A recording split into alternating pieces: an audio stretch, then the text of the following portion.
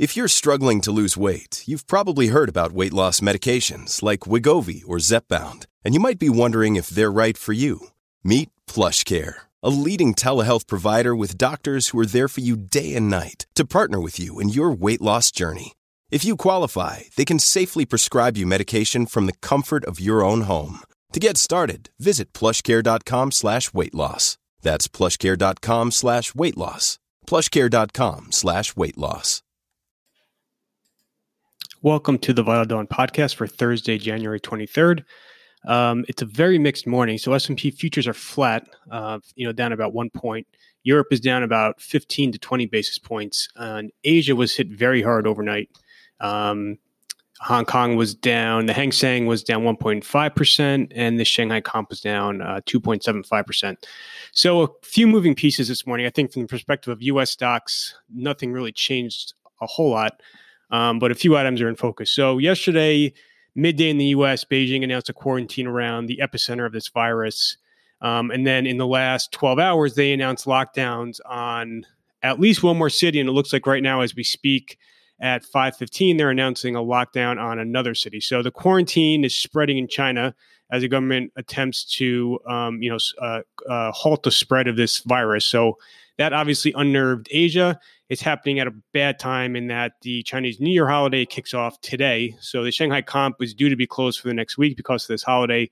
So there's a lot of worries about how the virus is going to halt travel. It's going to halt spending, et cetera. So that obviously is weighing on certain stocks in Europe, like luxury and travel names, and it's weighing, pretty much across the board in Asia. I think for the time being, the U.S. it's kind of viewed as more as an isolated issue rather than a macro overhang. And I think that's one of the reasons why you've seen relatively calm trading. So that's definitely the big macro story of the evening. Otherwise, it's a relatively quiet morning. So you had, just a couple of economic data points out overnight, weak Japanese trade numbers, strong Australian job numbers. You had two central bank decisions. Indonesia and Norway left rates unchanged as expected. You had China left one of their rates on one of these facilities that they have in place. They left rates on that unchanged. Some are saying that's a mild disappointment. I don't really think there was a ton of anticipation that they would cut that rate. And it's also not, one of their more important rates. So I don't necessarily think that's a real big game changer. But nonetheless, that's kind of being cited as one of the more minor reasons why Asia traded so poorly. The ECB is due out later this morning. Policy is supposed to be very, very innocuous, so you're not going to see any changes on the policy front. The ECB will announce, though, the start of kind of a formal review of tools and communications and missions. This is similar to what the Fed has been undergoing now for the last year. The Fed is due to announce the results of its review process in the middle of this year. The ECB's review is not going to be done until the end of 2020. So they're just going to announce this policy review package. But they're really not going to announce any conclusions for the next 12 months. So, this shouldn't be a huge market mover today from the ECB, but you will see a lot of, attention paid to this review. On the earnings front, this earnings season is moving along very, very slowly. So there was not a big volume of reports out overnight, but I think semiconductors are very much in focus. So Texas Instruments kicked things off last night with the report. The December numbers were better. They guided March about in line. The qualitative commentary on the call was encouraging, just talking about how in Q3 they saw a deterioration in end market demand, and then over the course of Q4 they saw end market demand stabilize. So management certainly sounded more optimistic, more upbeat on the state of business. That being said, I think stabilizing is much different than kind of a sharp inflection higher in demand and earnings, which is kind of what I think the underlying assumption is in the market, given all the recent trade developments last year. So, it's still very early. I don't know if markets really thought that a company like Texas Instruments would be seeing this sharp uptick in business demand, just essentially a month after the phase one deal came into being, or a month after it was announced.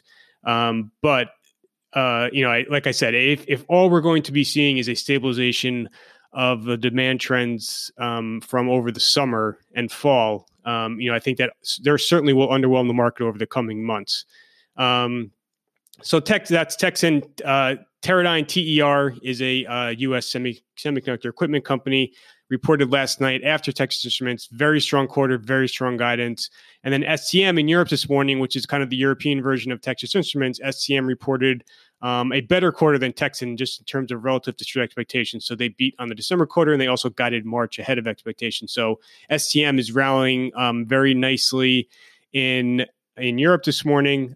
So that semiconductors will very much be in focus today, given earnings. Otherwise, on the earnings front, there really wasn't anything else super major out of Europe.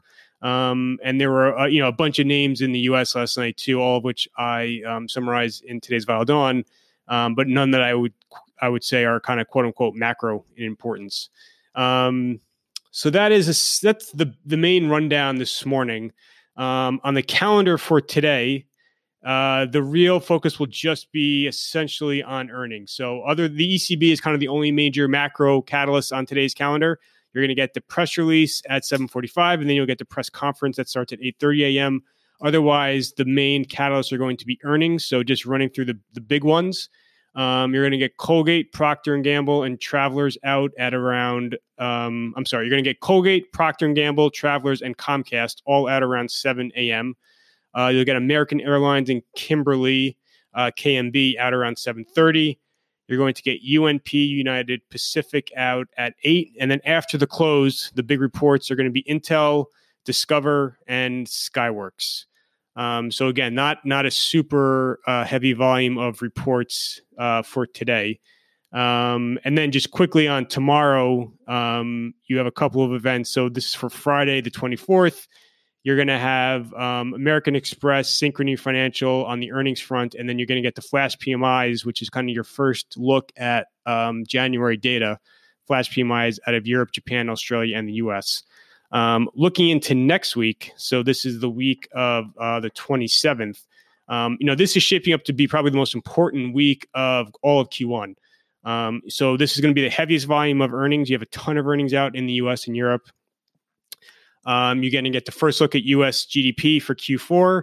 You're going to get the Fed meeting on Wednesday, the 29th. And that, to me, is kind of the next real big test for this market on the macro front, where, I've been saying for a couple of days at least, the market clearly thinks that there is some form of QE underway. And it will be interesting to see if Powell kind of updates messaging, communications on that front, because I don't think the Fed I don't think when the Fed announced the implementation of these repo interventions that they really intended on starting a quantitative easing process. So, the market considers Fed accommodation to be much more than just the recent cuts.